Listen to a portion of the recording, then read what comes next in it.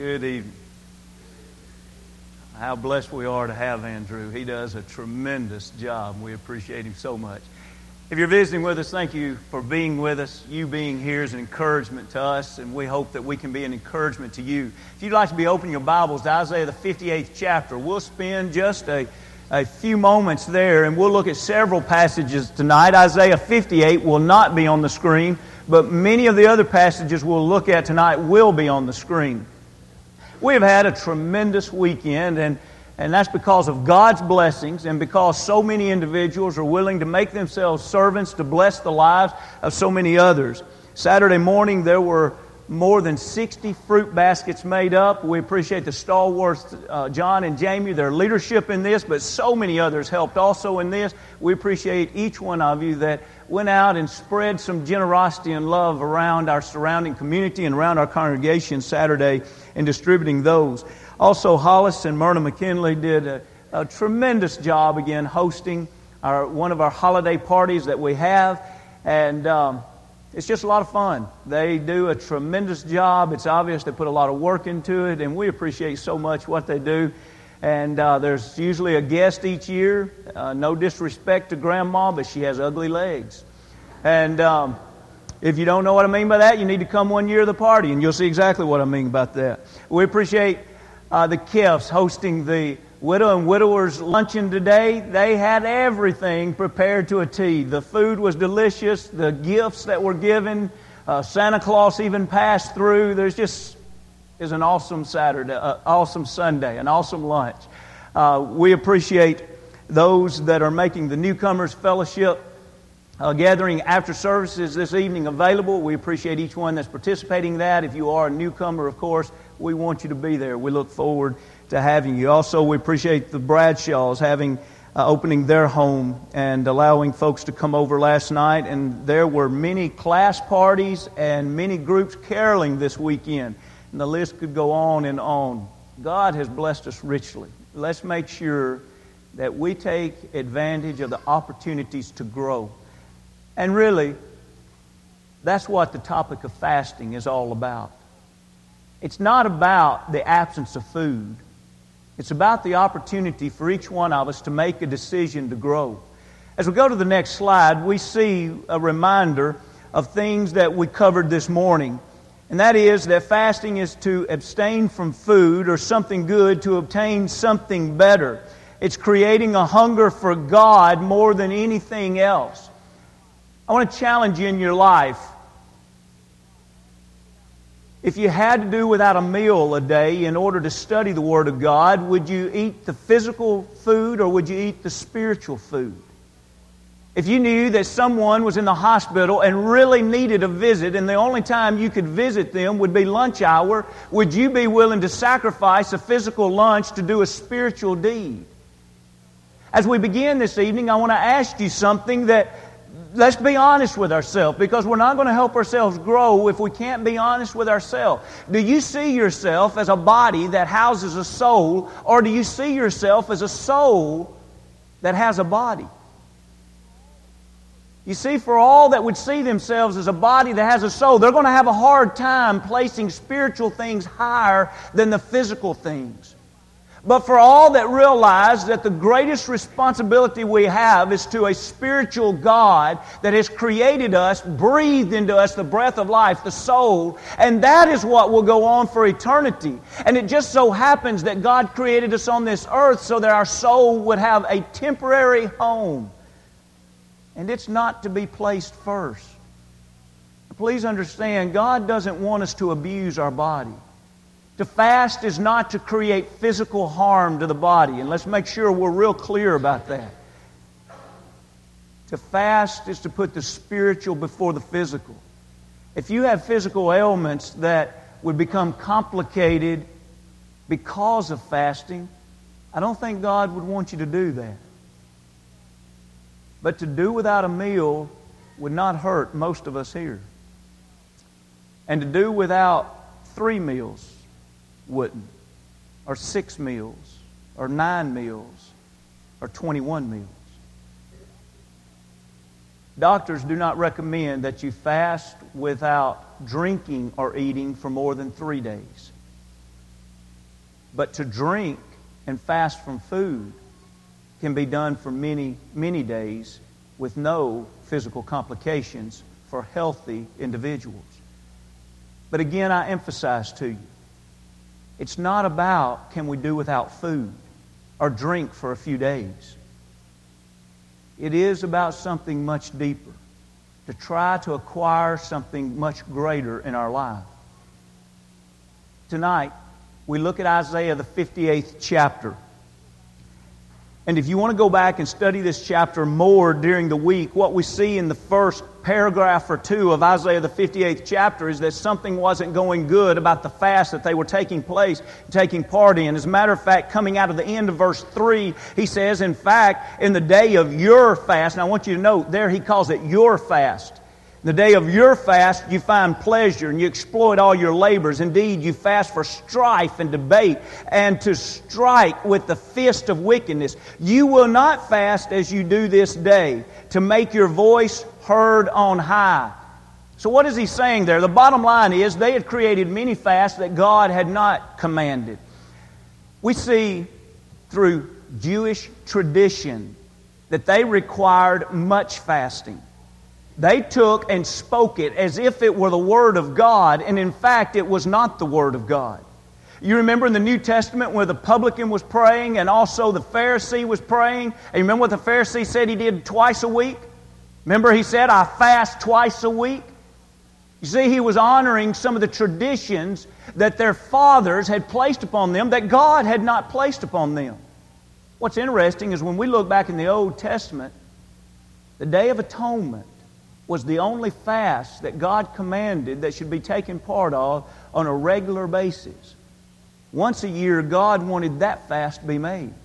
Coming over into the New Covenant, we're not told a set time that any fast should have to take place. We don't read that an individual must fast on this day or on this occasion or really even in this way. And so what we discuss tonight is something that's in one sense is very personal. On the other hand, we see leaders asking others to participate with them, but I think it would be just that. It would be leaders asking others to participate with them. And so tonight, we're not trying to lay down some kind of legislation that God does not teach. Absolutely not. But let's look at the topic and say, why did people do it? It just seems from Moses' day all the way through the New Testament, godly people expected to fast. There tended to be an approach to the topic that there were tremendous benefits. Do you have any problem reminding to eat? Most of us don't because we like it and there are benefits from it and etc. What if we learned that we could like fasting? We could learn to like the many benefits that might come from it. Well, tonight, let's look at why. And we'll look from Old Testament to New Testament, reminding that the Old Testament is not the law that we live under, but it does serve as an example and as teaching. And so let's look to simply learn, why did God's children fast? As we consider this, let's begin in Psalm 69, verse 10. 69 and verse 10. I don't want to approach this lesson in a rushing fashion, but at the same time, we'll have to move on pretty steady to see the things that we hope to cover tonight about why individuals fast. So we will not develop every aspect of the passages we're going to. We'll develop primarily the reason the individuals were fasting. In Psalms, we read the 69th chapter, in verse 10, before we get to verse 10, in verse 1, he said, Save me, O God, for the waters have come up to my neck. Have you ever felt like you were up to your neck in troubles? That's not a new expression. That's an old expression of speech, all the way back to Psalms. What did he do when he thought things were completely wrong and he was about to drown in the sorrow of trouble? In verse 10, he says, When I wept and I chastened my soul, how did he do it? How did he correct his soul? How did he get his soul lined up? How did he sit down and say, Soul, you need to get yourself back in order? How did he do it? He said, I did it with fasting That became my reproach. And if we read 2 verses down, he would say, but as for me, my prayer is to you. So we see a time of trouble. And the man wanted to prepare himself to pray to God as he should in this time of trouble. How did he discipline himself? How did he deny himself? It was through fasting. Jesus said, if any man will come after me, let him deny self, take up his cross and follow me. Fasting throughout the Scriptures is one of the activities of self-denial. We read this morning from 1 Corinthians in the 9th chapter where Paul said, I discipline my body. I think all of us would readily admit that fasting requires tremendous discipline. Also, we learn not only is it a way of self-denial, but go with me, if you would, to Joel, the 1st chapter, or read the screen above. Joel, the 1st chapter. And let's see also that it was a way that Joel and Judah showed their sorrow for sin. When we read in this passage, we see that if we go back to the first part of the chapter in verse 4, there were locusts. And listen to this. Now, this is a terrible plague that has come through this area. First there came chewing locusts, and whatever was left, the swarming locusts came in to eat. And whatever they left, the crawling locusts came in to eat. And whatever they left, the consuming locusts devoured the rest of it. And so the scene that's painted here is the idea that everything's barren. Swarm after swarm after swarm of locusts have come through, and there's nothing left. They want God's blessing again. They've realized they've brought tremendous heartache in their life because of their sin. And they want to show God that they are serious about turning away from their sin. So it's in this setting that we read Joel, the 1st chapter, in verse 14. He says, consecrate a fast. That means to dedicate, to purify, to hallow. So in other words, he says, we're going to have a fast. Well, why are we fasting? To lose weight? To make people think we're spiritual minded? No. It's not about the appearance towards others. It's not about some other motives. He says, we're going to set this aside to be a very holy thing. And he says, call a sacred assembly, gather the elders, all the inhabitants of the land, to the house of the Lord your God, and cry out to the Lord. Going down to the 2nd chapter, he says in verse 12, now therefore, says the Lord, turn to me with all of your heart.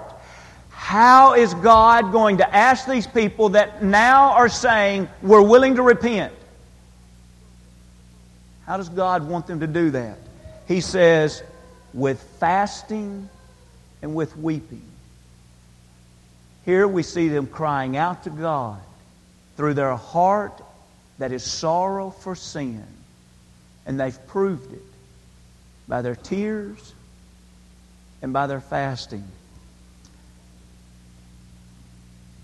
I want to challenge you.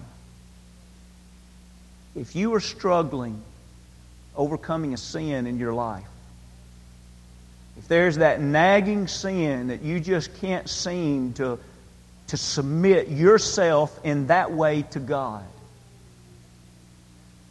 will you make a commitment right now to your God that you will fast and you will pray deep, fervent prayers to God over this matter?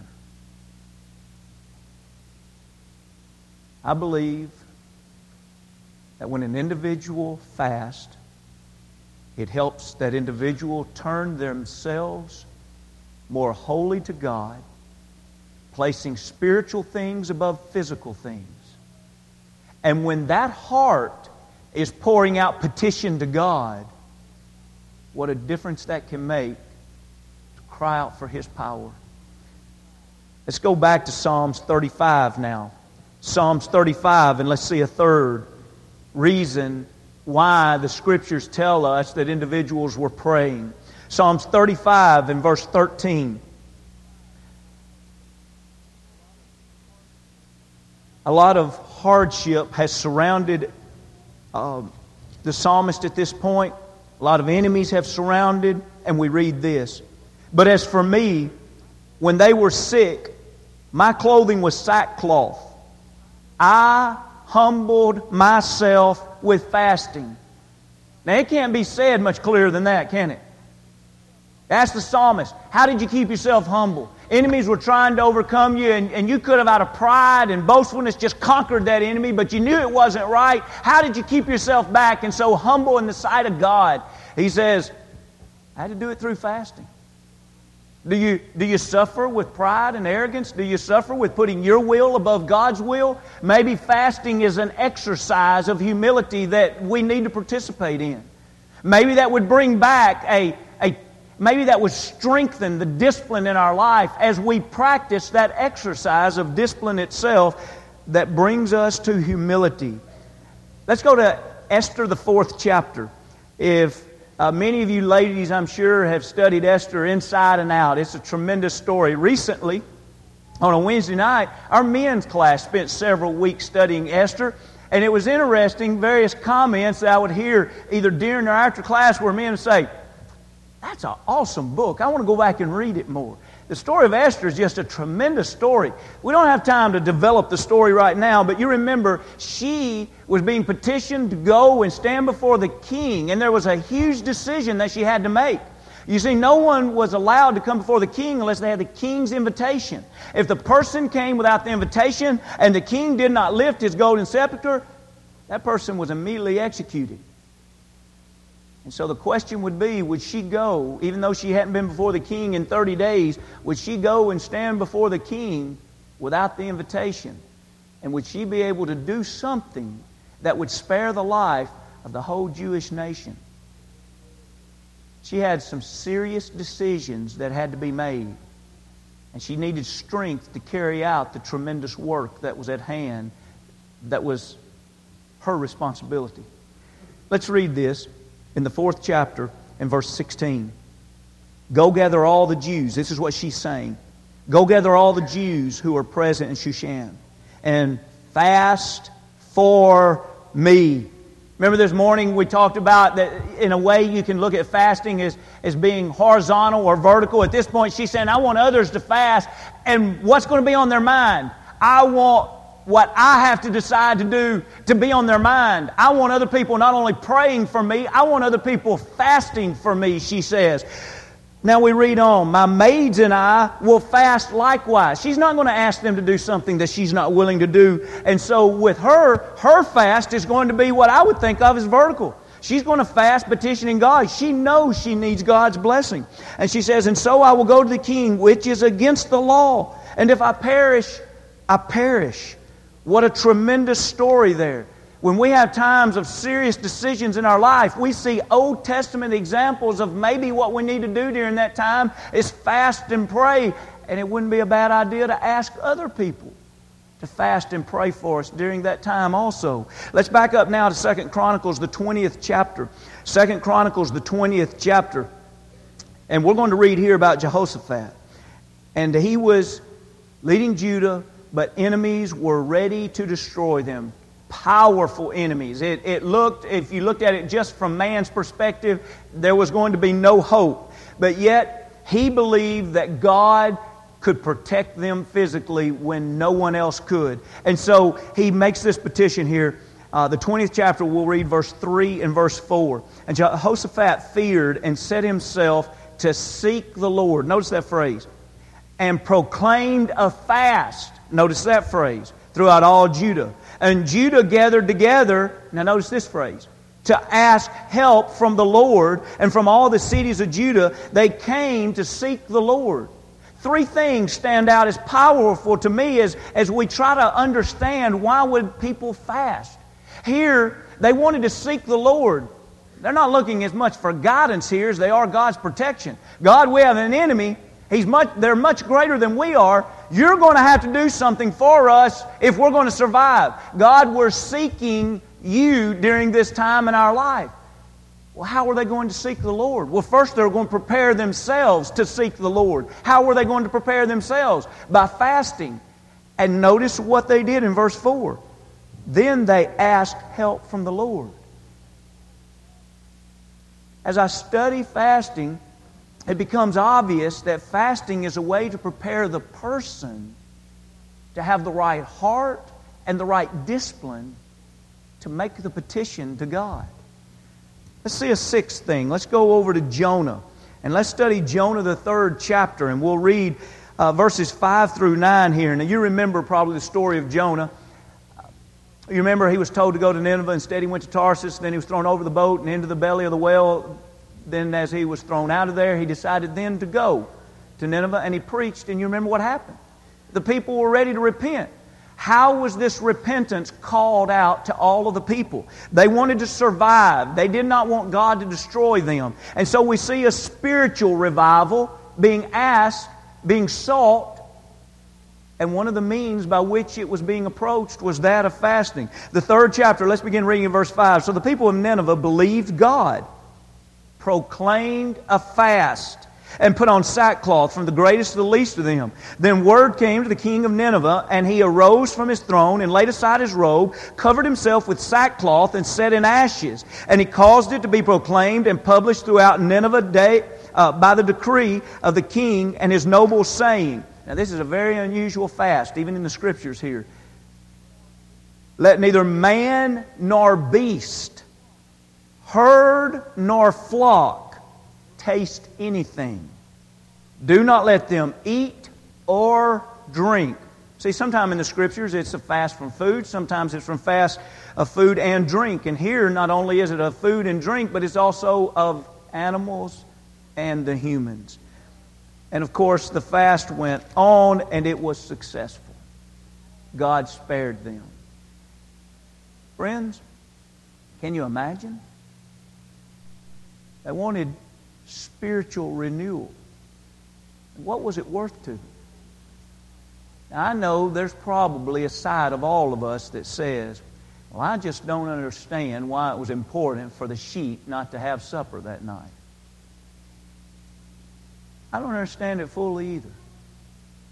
But I know as we look throughout the Bible, there was a discipline about fasting that God's people always believed would accomplish greater things than what they were giving up.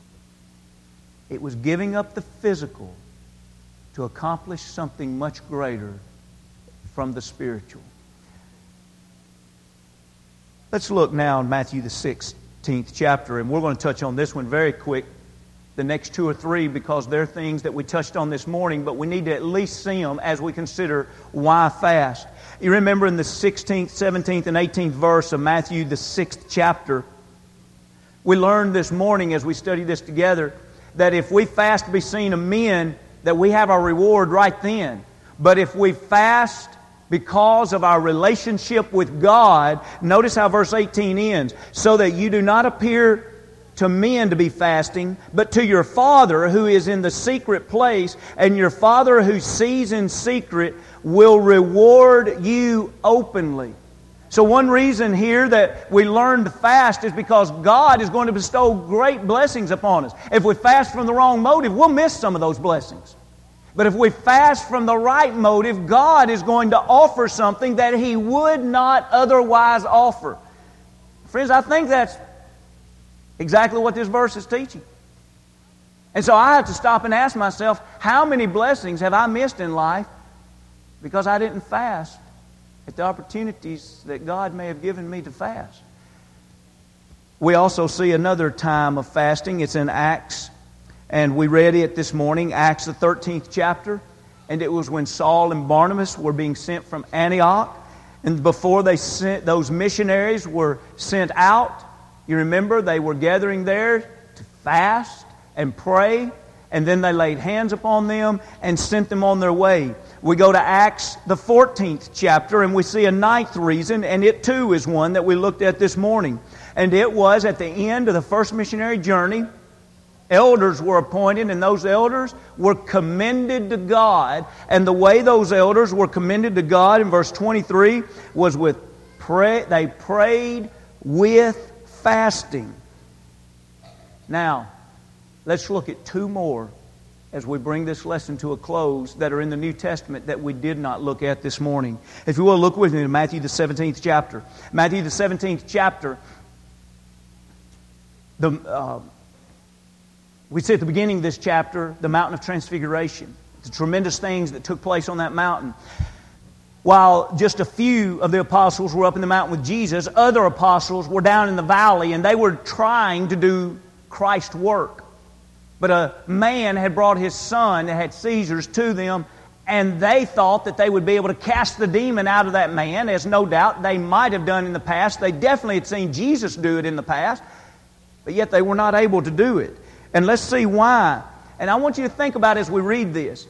If they could not perform miracles because they had not fasted and prayed, what is it that maybe we're not able to perform in service to God because of fasting and praying? Now, I understand that the days of men working miracles in this way are completely over. But I'm simply trying to bring out a parallel application. If they couldn't do what they could have done because they would not fast and pray, what have we hindered ourselves from doing if we have not fasted and prayed? And so we read beginning in verse 19, the disciples came to Jesus privately, because by the way, Jesus cast out the demon. And afterwards, the disciples came to Jesus privately and said, "Why could we not cast it out?" And Jesus said to them, "Because of your unbelief. For surely I say to you, if you have faith as a mustard seed, you will say to this mountain, 'Move from here to there,' and it will move, and nothing will be impossible for you. However, this kind does not go out except by prayer and fasting." Jesus made it very clear that there was a service in the New Testament church in the first century that apostles could accomplish if they fasted and prayed, that they could not accomplish if they had not fasted and prayed. Perhaps the same is true today, that we can do greater things for God if we fast and pray. Acts the 10th chapter will be the final. Acts the 10th chapter, we also see that it was a time of conversion. It's a beautiful story where Cornelius sins.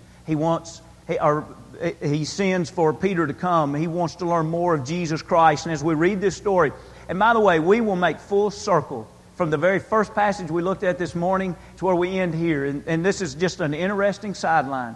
You remember this morning when we started out in Matthew the 6th chapter, we talked about in that 6th chapter, it talked about when you give your alms deeds.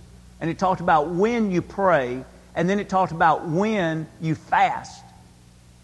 It's interesting that Cornelius was doing all three of those, and so God heard his cry. Here's how we read it. We're in the 10th chapter, and we're going to begin reading at verse 30 and read 30 and 31. So Cornelius said, he's explaining to Peter how all this happened, 4 days ago I was fasting until this hour. And at the 9th hour I prayed in my house, and behold, a man stood before me in bright clothing and said, "Cornelius, your prayer has been heard, and your alms are remembered in the sight of God." And you probably know the rest of that story. Peter not only preached to him that day, but to all those Gentiles that Cornelius had gathered around, and they became Christians, followers of Jesus Christ. They were saved. Their life was right with God. And we say, how did that time of transition take place in their life? Well, one of the reasons it took place in their life was because here was a man that fasted, he prayed, and he was a generous giver. Those are the things that bless our lives. There are a lot of reasons that individuals chose to fast throughout the Bible. As we think about 50 days of emphasizing prayer, let's not forget that there is something that's used in conjunction with prayer all throughout the Bible. It's that of sacrificing physical things to obtain something greater spiritually. It's a way to deny self. It's a way to show sorrow for sin. It's a way that is a sign of humility. It's a way that we can approach serious decisions. It is a way that we can have physical deliverance and spiritual revival. It is a way that we make ourselves available for God's blessings or God's rewards. It's a way to send out missionaries. It's a way to commend elders. It is a way to say, I'm ready for your service, God. I believe that I can do greater things for you if I depend upon you in prayer and fasting. And as we have just read, it is a tremendous way to make transitions in our life. I hope and pray that today has been a benefit for us as we study from God's Word. A topic that's not easy, but a topic that no doubt would be a blessing to our lives. As we consider 2005, what will be your consideration of fasting? As you consider difficult times in your lives and challenges to overcome, will you approach it with everything that God gives you to approach that, including that of fasting? Tonight, as we extend this song of invitation, is your life right with God? See, there's not really much reason to fast or to pray if we're not willing to fully submit to God. Tonight, if you need to be baptized into Christ or if you need to be restored, if we can help you in any way, come as we stand, as we sing.